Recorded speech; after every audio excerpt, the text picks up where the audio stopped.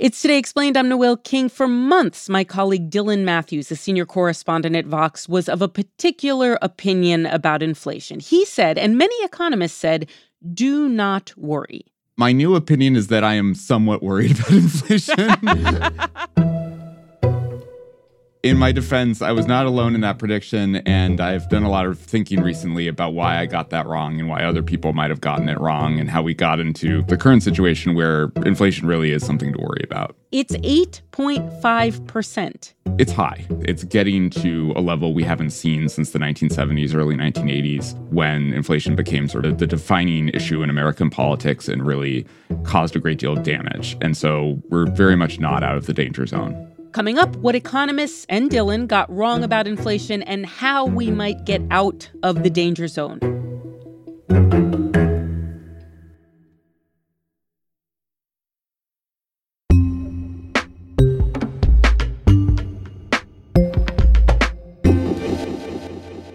Dylan Matthews, senior correspondent at Vox. Last year, to you, it seemed like inflation would be transitory. There would be an end to it. Yeah, in 2021, there was kind of a sense by me and some other people that inflation was happening in a few goods, but not everything. It seemed like cars were getting a lot more expensive. It seemed like gas and food were getting more expensive. And my general attitude was, this isn't great, but this too shall pass. And it just kept not passing. And worse, kept spreading to areas other than gas and cars and food, into places where you wouldn't expect some of the shortages we were seeing to necessarily be driving prices up. To your credit, you weren't the only person who doubted that inflation would get this bad or last for this long, were you?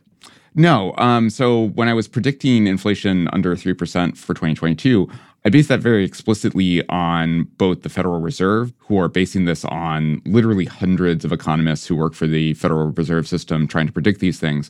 They were all suggesting that inflation would cool throughout 2022.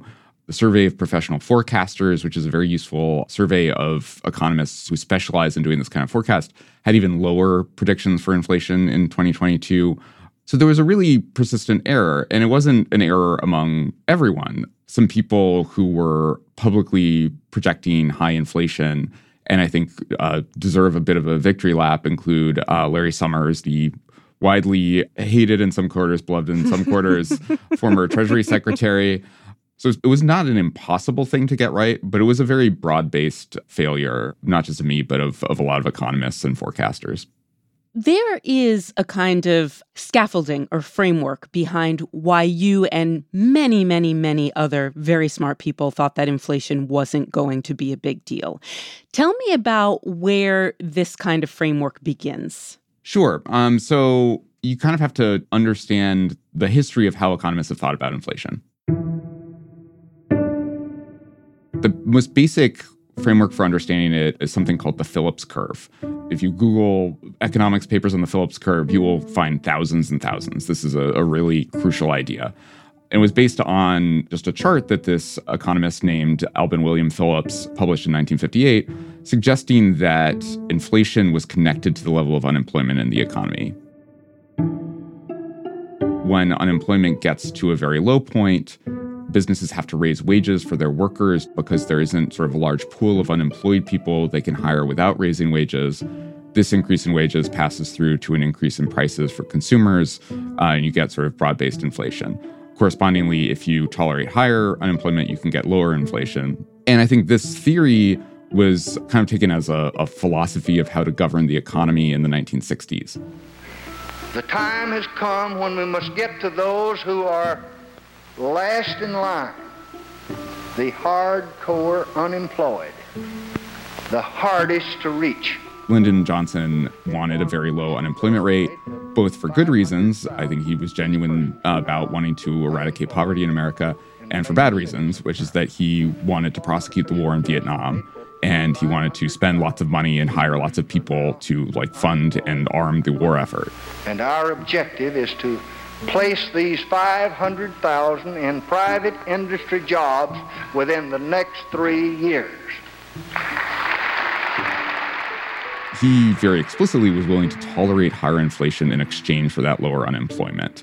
We'll get a little bit of inflation, but it's temporary. We can always sort of readjust this. We can just pick a point in the trade-off between unemployment and inflation. There wasn't a kind of aiming for a best of all worlds. There wasn't a sense that you could have stable prices and low unemployment.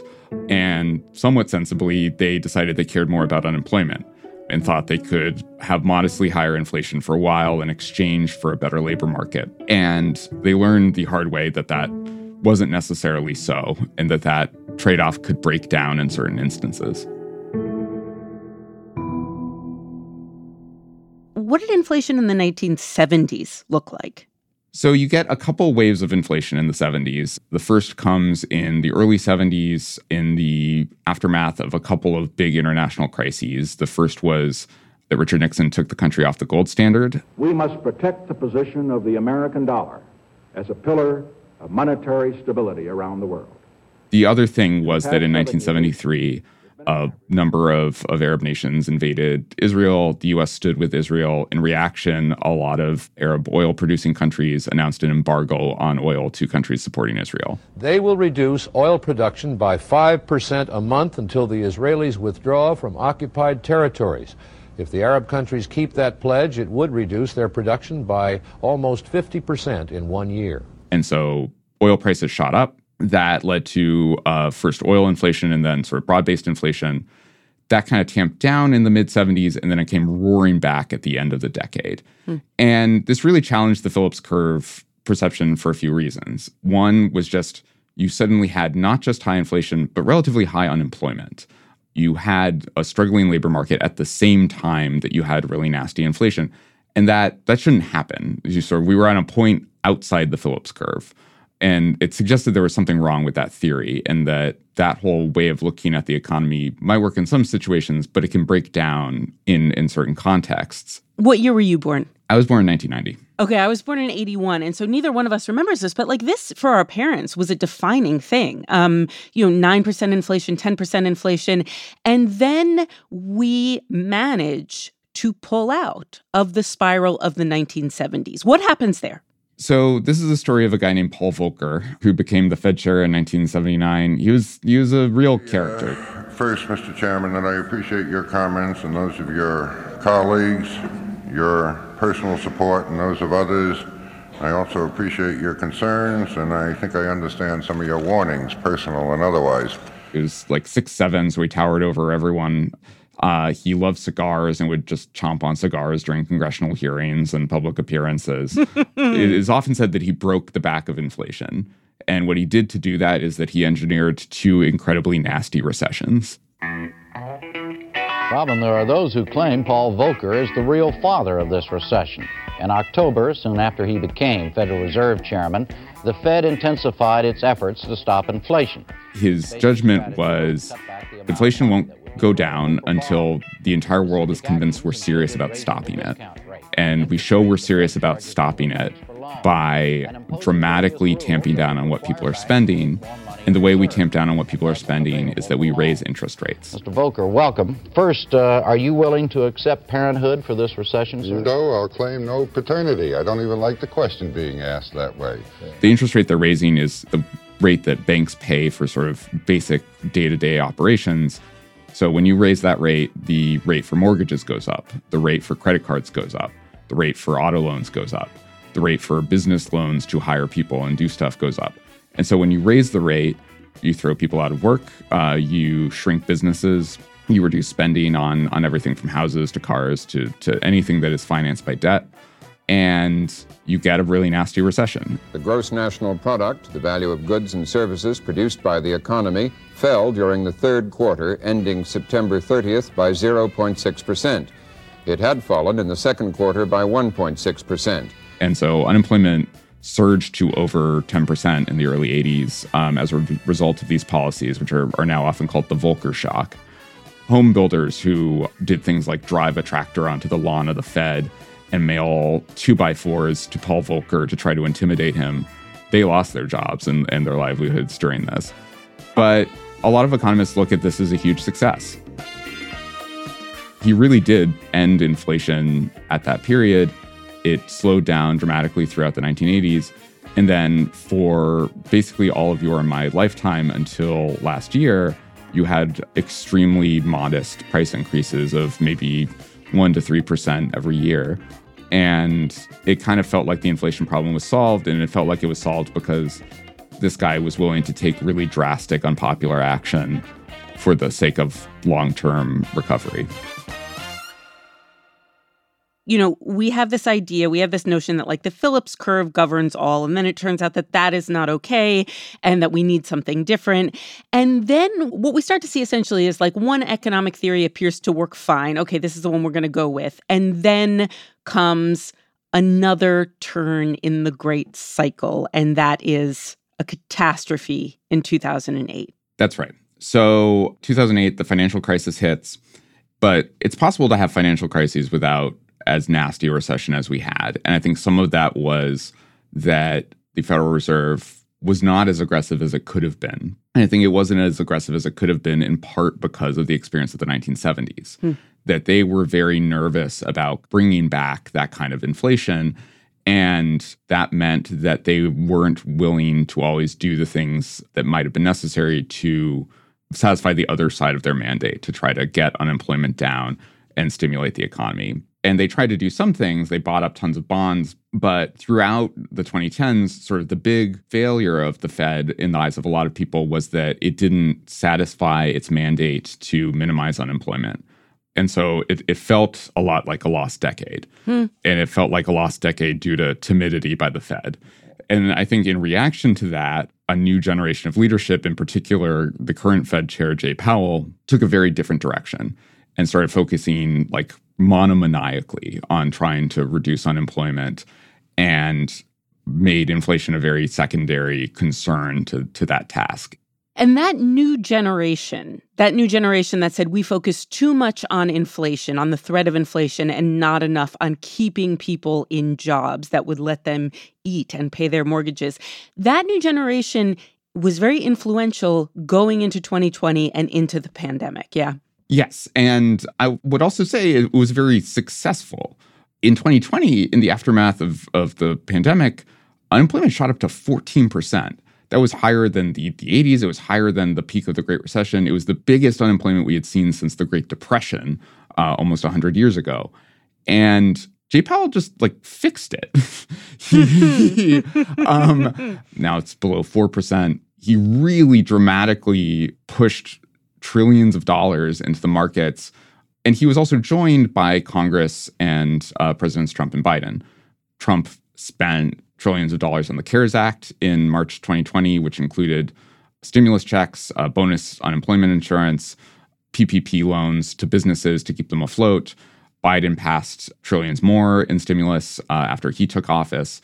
And so that, in conjunction with the trillions that the Fed was injecting into financial markets, was successful at bringing unemployment down very, very, very rapidly. And I want to underline that because we're talking about some of the side effects in terms of inflation, but I think that was a genuine, massive policy success. They really lived up to the unemployment side of their mandate, and I think a lot of people are better off now because of it. And we easily could have had another lost decade where instead of worrying about inflation right now, we'd be saying, you know, unemployment's still at 9%. People are really suffering. Who cares if inflation is low? All these people are out of work. They erred very strongly on the side of having fewer people out of work, and there were real benefits to that. But we're also learning that there were some costs.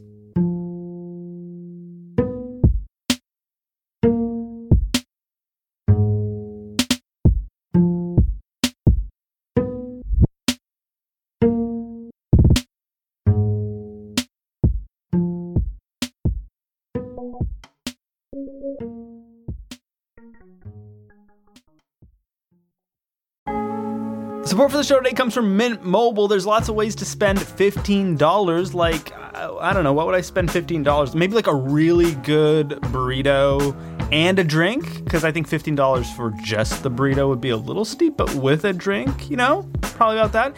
Anyway, you could also put your $15 towards a new phone plan from guess who? Mint Mobile. By switching to Mint Mobile, you could say goodbye to an overpriced monthly plan or unexpected fees. How much does your cell phone plan cost? Probably not $15.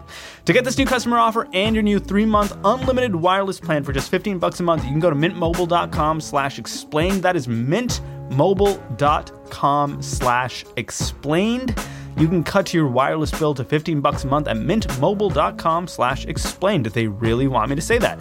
$45 upfront payment required, equivalent to $15 a month, obviously. New customers on first 3-month plan only. Speeds slower above 40 gigabytes on unlimited plan. Additional taxes, fees, and restrictions apply. See Mint Mobile for details.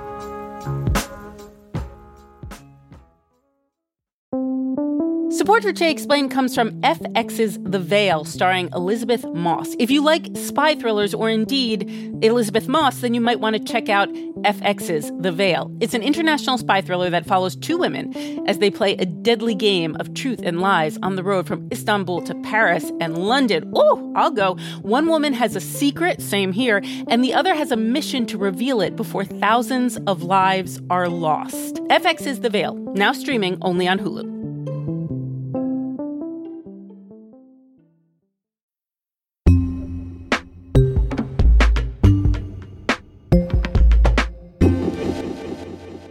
In Econ 101, you might learn that one definition of inflation is too much money chasing too few goods. Simple, right? You want to take care not to flood an economy with too much money. But then the U.S. government floods the economy with a lot of money. About $5 trillion is one estimate that I've heard. About $1.8 trillion in unemployment and stimulus checks and other things to individuals, about $1.7 trillion to businesses, over $700 billion in state and local aid, just a lot of money. And that resulted in total spending, not just sort of matching where it was before the pandemic, which I think would have been the goal, but kind of exceeding it. So the floodgates open, $5 trillion comes pouring into the American economy. Inflation does start to go up. Everybody does notice it. But you didn't think it would turn out to be a big deal. Why?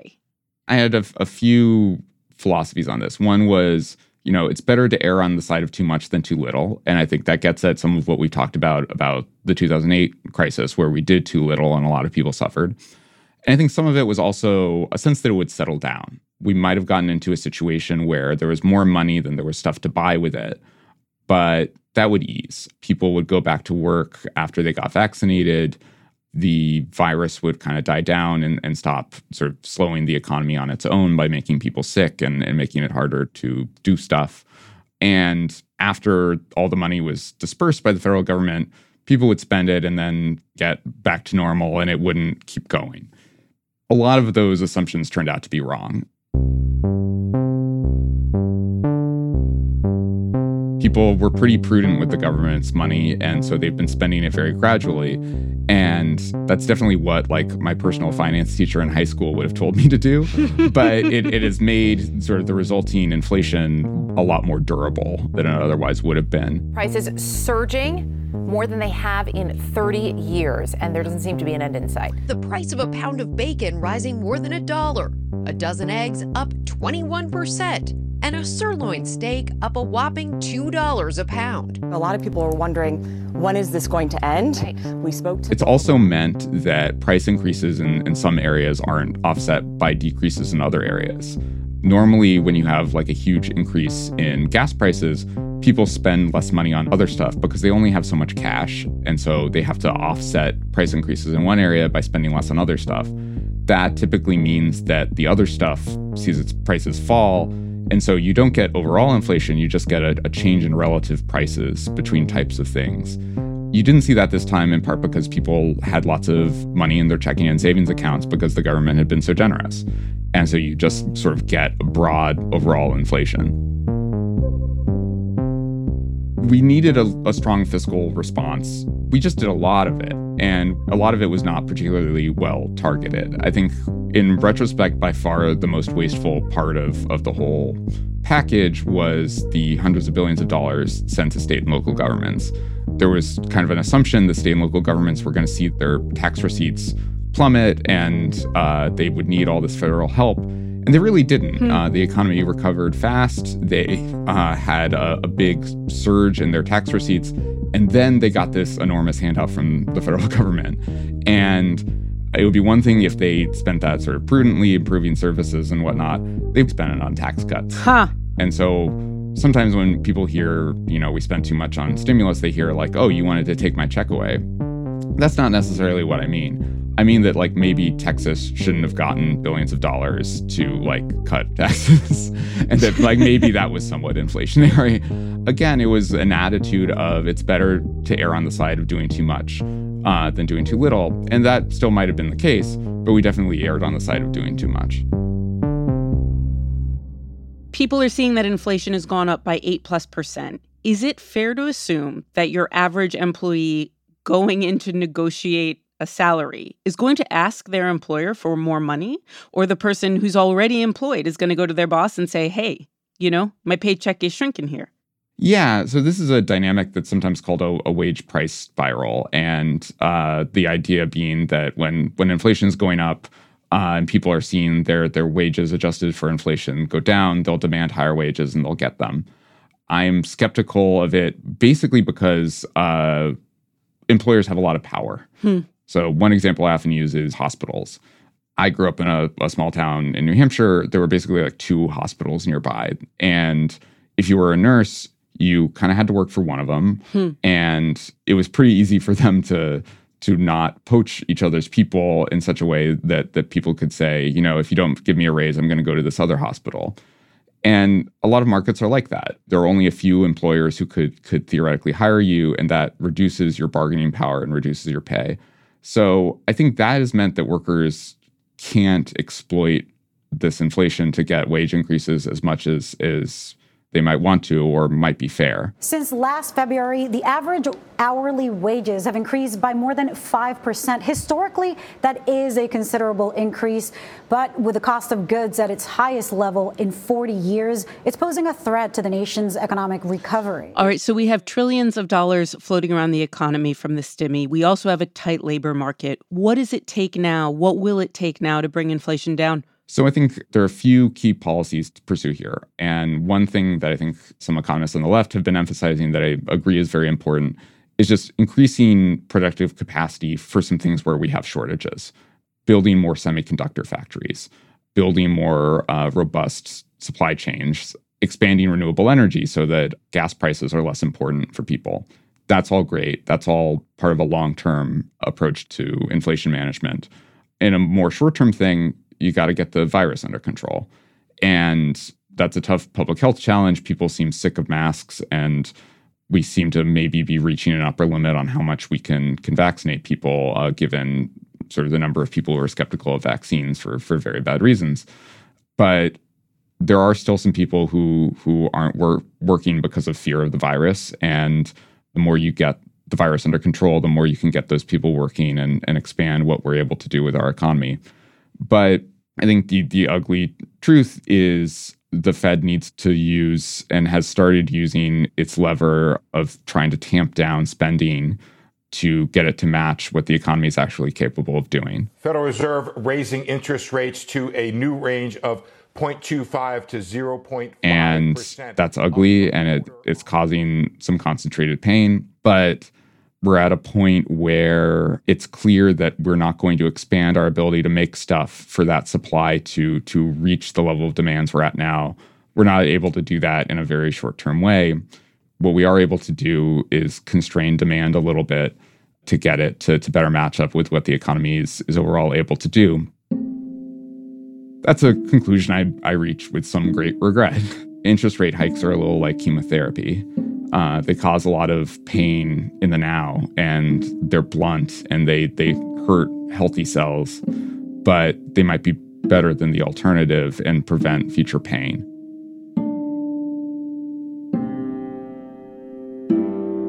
Dylan Matthews is a senior correspondent at Vox.